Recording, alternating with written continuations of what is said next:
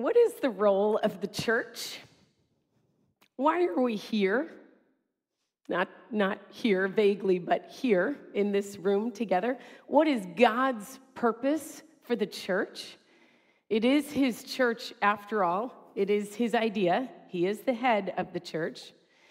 We've been looking at this and asking this question through the lens of Ephesians as we're making our way through our series, Whole and Holy. And today we come to the center point in our series of Ephesians, Whole and Holy. Paul's entire message in this passage is summarized by the very first verse. Let me read it for you. Ephesians 4:1. Live a life worthy of the calling you have received. Live a life worthy of the calling you have received. This is a linchpin between the first 3 chapters and the last 3 chapters of Ephesians. The first 3, which focus on God and who he is and all he has done for us. And the last 3, which focus more on us, how we're to respond to this great gift God has given us. And this verse connects the two. Given all that God has done, given all that we, his followers, have received, this is how we're to live. Live a life worthy of what you have been called to. It reminds me of an immigrant father writing to his son as he goes off to college. An elite school he got into, the first of his generation. Make me proud, son. Show them what our name means. If we're to live into all that we have received, let me take a brief moment to remind us what we have received, according to Pastor Paul in Ephesians chapters 1-3. Ephesians 1:3-14. He chose us in him to be holy and blameless, whole and holy, our series title. He adopted us as his children. He lavished his grace on us and riches. He sealed us with the promised Holy Spirit as a deposit that the rest of his good work would be completed in us. Ephesians 1:18-19, he has given us hope, the riches of his glorious inheritance and his incomparably great power for us who believe, the same power that raised Jesus from the dead and seated him far above all other power. Ephesians 2:5, when we were dead, he made us alive in Christ, and he created us with good works to do. The world could use some good works, could it not? Verse 10. Ephesians 2:11-21, he obliterated the dividing wall of hostility, making one new humanity, such that if we are in Christ, our differences are not as great as what unites us. He made us members of his household, and God, as the master builder, is joining us little building blocks together to become a holy temple where he lives and is represented. Ephesians 3:10, his intent was that now, through the church, this imperfect, messy, can't always get our act together group of people, the saints, through us, the manifold wisdom of God should be made known to the rulers and authorities. And Ephesians 3:17, we are where the risen Christ takes up residence, where Christ may dwell in your hearts through faith. Do you see now why it matters that we live a life worthy of the calling we've received? Because it's a high calling. Any marketing people out there? We are God's PR in the world. We are how the risen and ascended Christ takes up room on this earth. Jesus has risen and ascended and passed the baton to us. We are the only, I'm going to try to move this back, Alex. I know let's see if that's better. We have a new headset in the mail, but you know things are slow these days. Okay. Risen Christ taking up residence on this earth. We're the only body of Christ people can see or experience. Eugene Peterson says it this way: church is the core element in the strategy of the Holy Spirit for providing human witness and physical presence to the Jesus-inaugurated kingdom of God in this world. I began my tenure as senior pastor with a series on the kingdom of God, this good news that Jesus brings, that this world is not all there is. Thanks be to God. That God is going to make it all right in the end, friends. That shalom is coming. No more wars, no more senseless acts and tragedies, no more sickness or disease or death, no more broken relationships. That's good news. But we as a church serve as a witness to that. We testify that this world is not all there is, that there is a better way, Jesus' way. Jesus' last words before he ascended were both a charge and a promise. You will be my witnesses, Acts 1:8. And the church in every generation and iteration has got to hold fast to this mission, because there are still a lot of people, as Ephesians 2:12 describes, without hope and without God in this world. And I know you are thinking of some of those people right now. So despite the fact that the challenges are many, the mission is urgent. Live a life worthy of this calling you've received. Our calling is to represent Jesus to our community, individually and collectively, to become whole and holy, meaning to represent Christ fully, the whole picture of him in every way, and to do it accurately, blamelessly. So with that introduction, let me read our passage for us now. And then I want to highlight 3 ways we can live out this calling together. Ephesians 4, verses 1 to 16. As a prisoner for the Lord, then, I urge you to live a life worthy of the calling you have received. How do you do that? Oh, be completely humble and gentle. Be patient, bearing with one another in love. Make every effort to keep the unity of the Spirit through the bond of peace. There is one body and one Spirit, just as you were called to one hope when you were called, one Lord, you can put your finger up, one faith, one baptism, one God and Father over all, who is over all and through all and in all. But to each one of us, grace, can also be translated gift, has been given like how we wanted.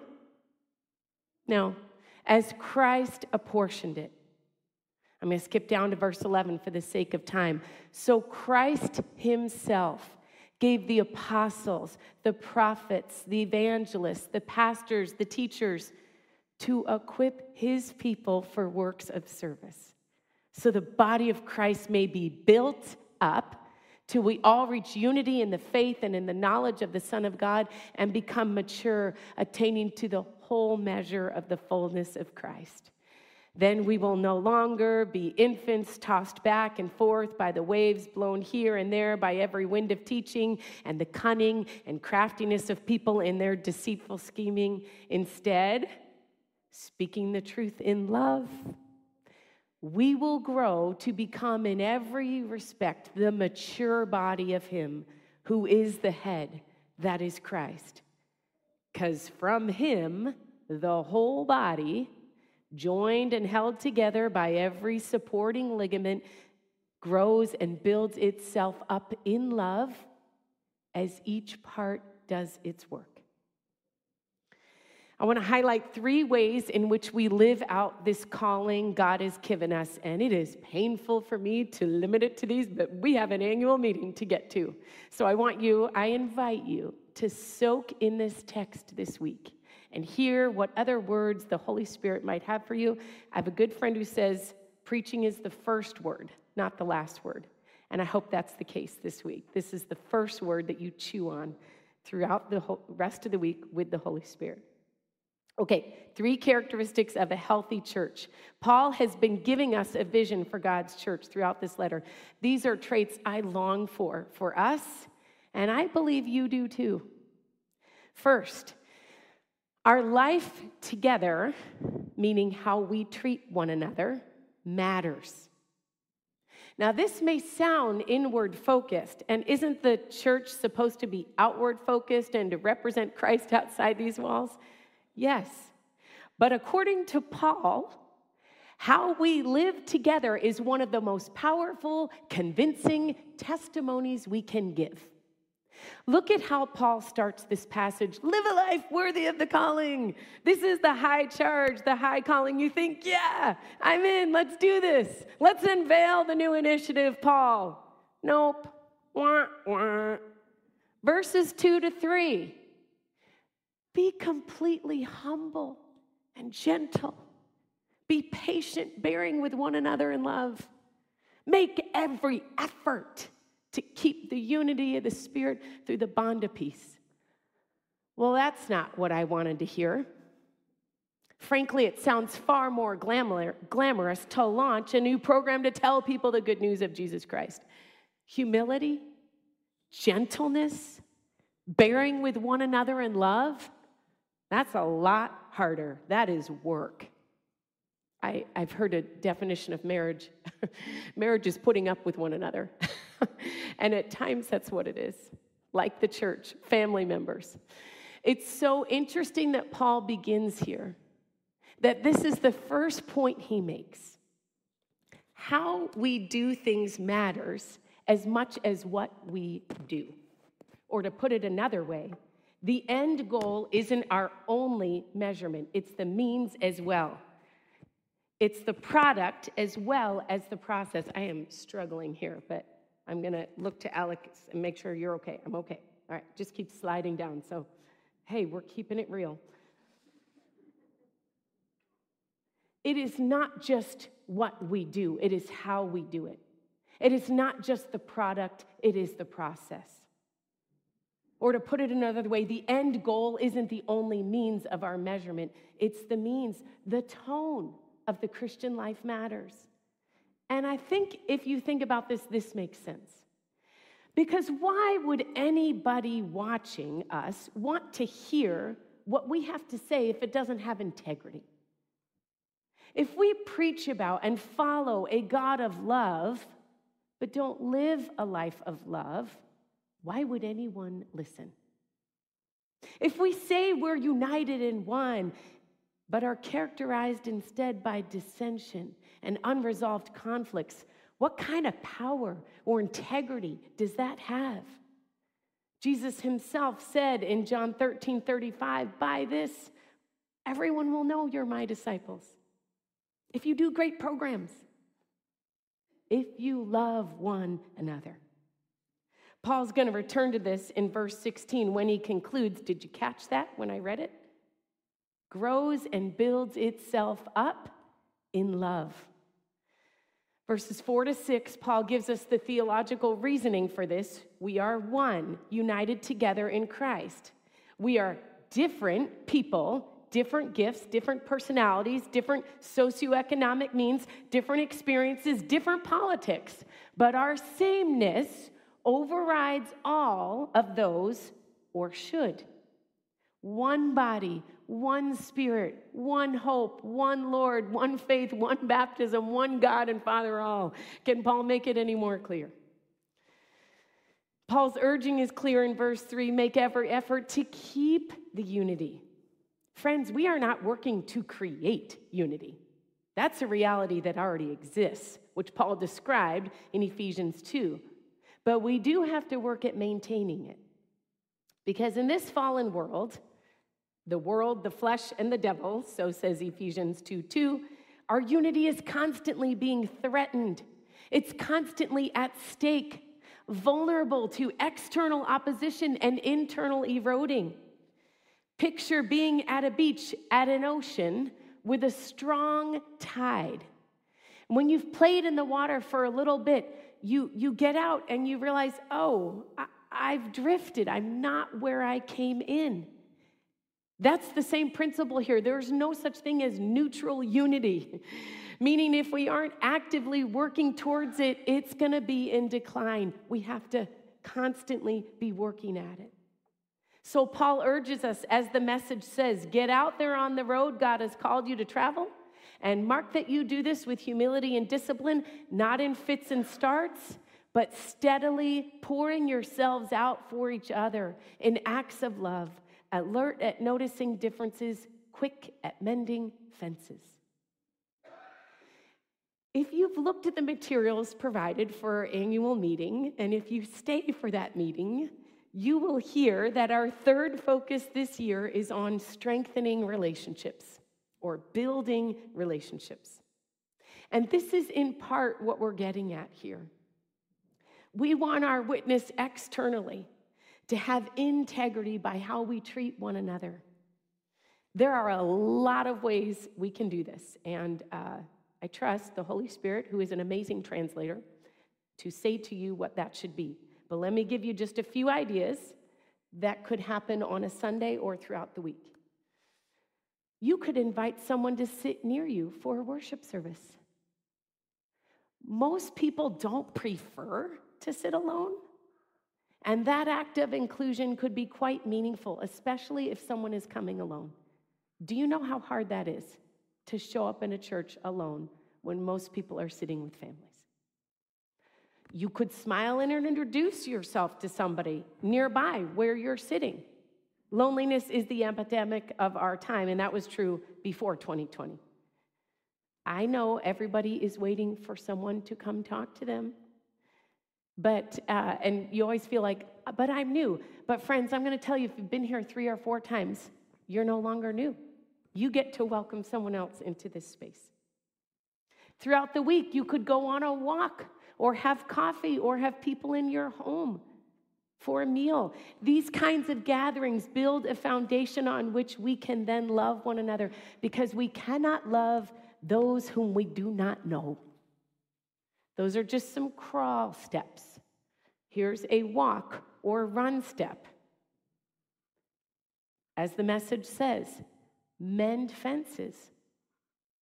Make it right between you and someone else as far as it depends on you. That meeting didn't go very well, or there's some tension among some group members that just keeps surfacing. Maybe that's your step to open up and have a conversation. Note in this passage that loving is defined both as bearing with one another in verse 3 and speaking the truth in love, verse 16. In fact, the passage next week has a lot to say about this, what we do with our anger or frustration or disappointment and how we choose to use our words. I'm going to leave that for Devin to tackle next week. But bearing with one another does not mean we do not have hard conversations. We just have to have them for the right reason, not to vent, but to build up the body and the other person, and in the right way. Because unless those issues are addressed, we will drift from the unity and oneness and love God wants for us. The love we actually need to accurately represent who God is to our watching world. Our life together matters, friends. That's why Paul's first way he calls us to attention is this. May we commit to doing that as a church and individually this week and always. Second way we live out this calling is an extension of pursuing that unity. Now this, I don't know if you've thought about it this way, but I want you to. This is an extension of unity, is offering the gifts God has given us for the common good. Verses 7 to 12. And here I mean for both the good of the church inside and outside. Verse 7. But to each one of us, the word can be translated grace, can be translated gift, has been given as Christ apportioned it. Christ has given gifts to his church. Some of those gifts are leaders, verse 11. But Paul makes very clear that the job of leaders, did you catch it in verse 12? Is to equip God's people for works of service, so the body of Christ may be built up. Verse 16 puts an exclamation point on it when it says, from him the whole body, joined and held together by every supporting ligament, grows and builds itself up in love as the staff who are paid to do the work do it. Someone. No, as each part does its work. The picture Paul is painting here is of people, the people of God, offering their unique contribution for the good of the whole. Just as our human bodies function precisely because of the uniqueness of each part, so too, we are more effective because of our differences, our unique gifts. In 1 Corinthians 12, Paul goes into much more detail about this. And again, he uses the analogy of the body to make the point. It's our diversity that makes us effective.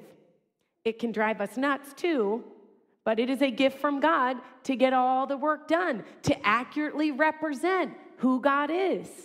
Listen to how Paul starts with the same concept of unity, even in the midst of diversity. 1 Corinthians 12, verses 4-7. There are different kinds of gifts, but the same Spirit distributes them. There are different kinds of service, but the same Lord. There are different kinds of working, but in all of them and in every one, it is the same God at work. Now to each one, the manifestation of the Spirit is given for what?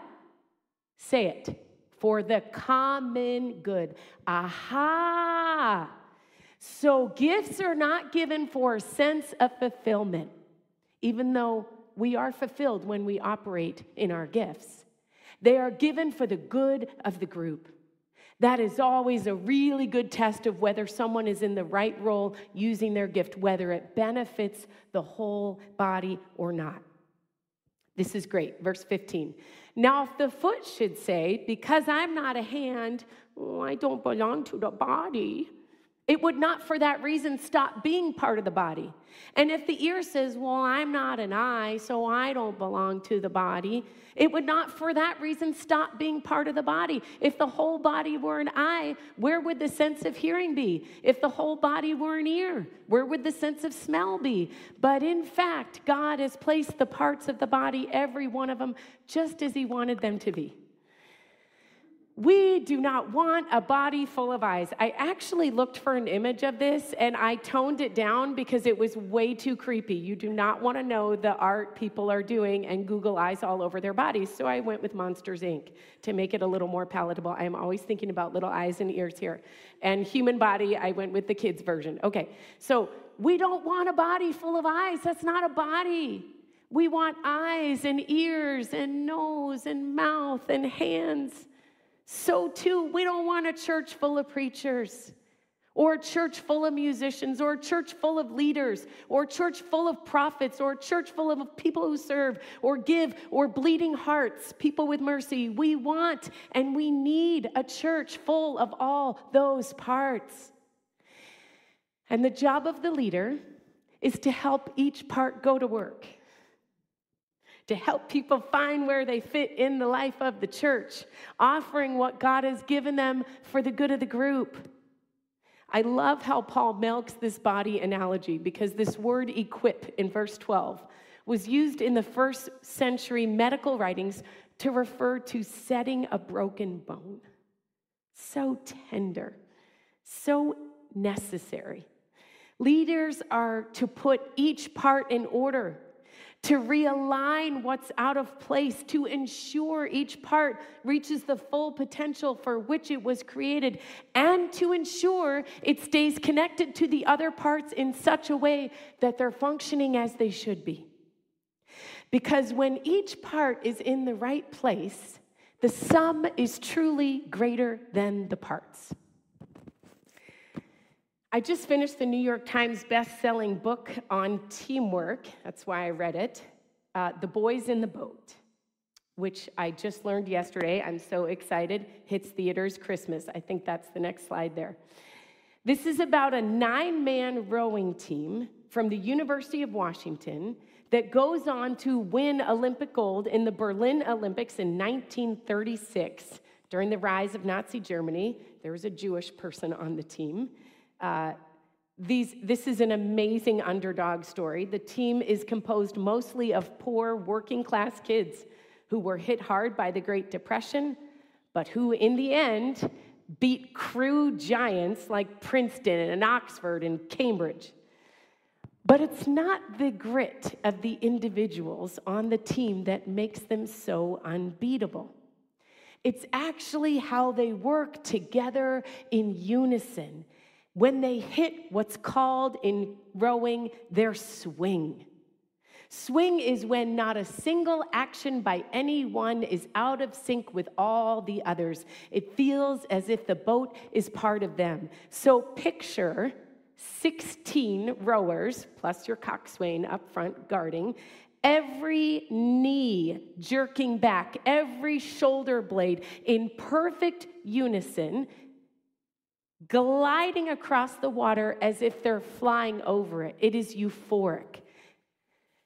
You can't touch them when they're in their swing.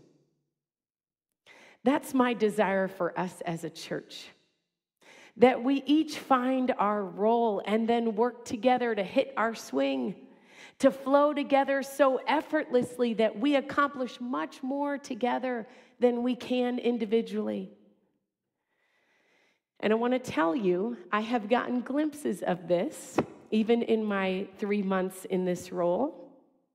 And it is energizing and inspiring and deeply motivating. And again, you can recognize this if you look at our annual meeting packet, that the first focus listed for this ministry year is building healthy teams. We want to see teams of people with diverse gifts united for the same purpose, to do something for the good of the group and the good of the group, the community. So I want to ask you, what is it God might be prompting you to do? What are you passionate about that you want to see happen in this community? Maybe now is time to be part of the solution. Now, obviously, not as someone on our board pointed out very astutely, not everyone should join a team. Some people's part is truly the worker bee role, where you participate by showing up and serving. Tell me what to do, I'll do it. And others of you have experienced major tragedy or loss, or are walking alongside others who have. Some are caregivers right now dealing with your own or others' health issues. And if that's you, maybe this isn't for you right now. God always works within the confines of our limitations. Remember, we're going for healthy teams. And the fastest way to kill health is to guilt or shame people. So we're not going to do that. We're going to freely invite people and trust that God's Spirit is guiding the right parts to be put together. But some of you may want to consider how you can contribute your part, and I hope you will. This is one way we live out the calling we have received. We offer the gifts God has given us back to Him in service to His church. Okay, third, and very briefly, because we've hit on this before in this letter, we live out the calling we've received by growing in the likeness of Christ. We are to grow up and mature in Him. Verses 12 to 13, so that the body of Christ may be built up until we all reach unity in the faith and become mature, attaining to the whole measure of the fullness of Christ. Then we will no longer be infants, tossed back and forth by the waves and blown here and there by every wind of teaching and the cunning and craftiness of people. We all start as babies, new creations, the Bible says. And then we need to grow up or mature in Christ's likeness. But this is a process. This takes time.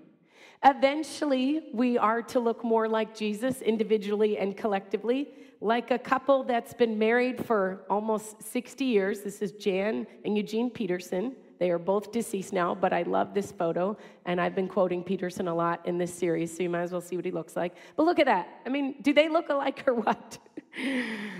Just like a couple starts to look like each other as they spend time together over the years, we too are to look more like Jesus the longer we spend time with him. And that's the primary metric we're to use in determining success. But friends, unfortunately for us in our instant culture, time-lapse, speed-running culture, maturity takes time. It cannot be hurried.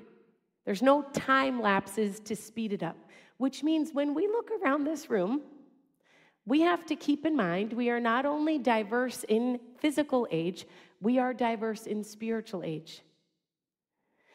Some of you are brand new to exploring faith. You're not even sure if you're in on this yet. And I want to say we are thrilled that you are here. We want you to keep exploring safely. This is why you cannot, when somebody says, oh, someone in your church, did this, that, whatever. It used to be like smoking outside the building. We cannot judge who walks in this place, what they're wearing, who they're with, how they engage or not in the worship service. Let people be where they are. God is at work in their lives, and we want new life here, do we not? So let's let it happen. It is a process. For those of us who have committed our lives to Jesus, we'd better keep in mind there's huge diversity in ages. We are all on our way to measuring up in the fullness of Christ, but we aren't there yet. Spiritually speaking, we've got toddlers in diapers. We've got children innocent and pure in their understanding of faith. We've got adolescents rebelling.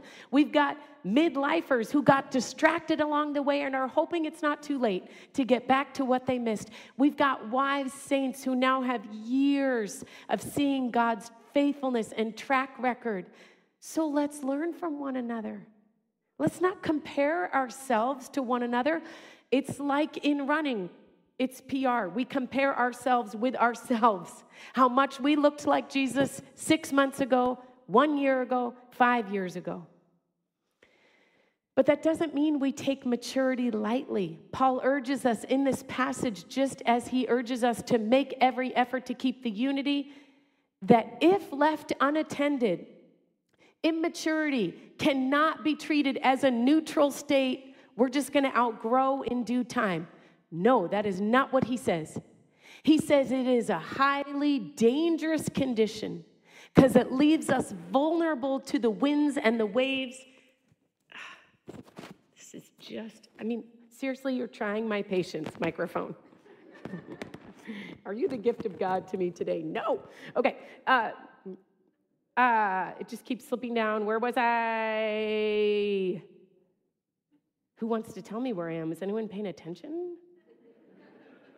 I know where I am. I'm just curious. Are you? Okay. Just like it's not neutral, immaturity. We don't just wait to grow up. We've got to be a part of it. It's dangerous to be vulnerable and to stay immature. We are tossed by the winds and the waves.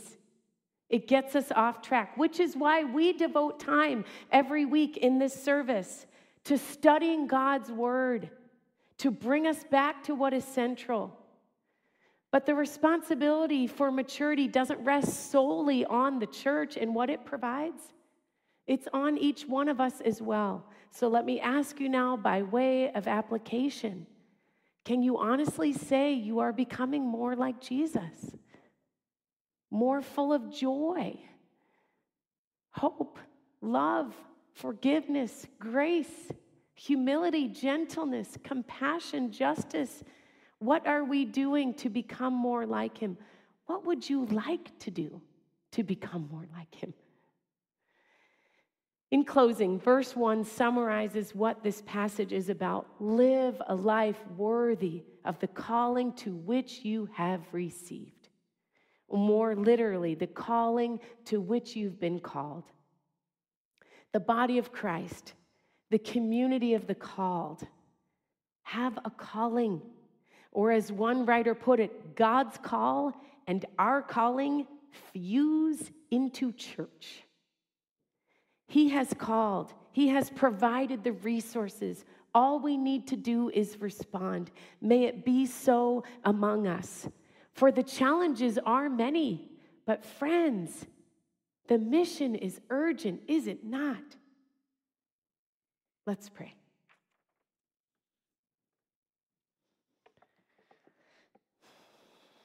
We're so glad that you're the head of this church, that you are the head of the church for 2,000 years in all the mess and opposition and challenge and weakness and frailty and failings even. You are faithful to your church. And as we sang earlier, we are standing on your faithfulness. But Lord, we want to live lives worthy of the calling to which you have called us, because it's not only good and fulfilling for us, our world needs it, and we know that. So we ask you now by your Holy Spirit to fill us afresh. Remind us of who you want us to be. Give us clarity for who you want us to be in this specific location. Would you stir up your people now? This we pray in Jesus' name, and it is always for his sake. Amen.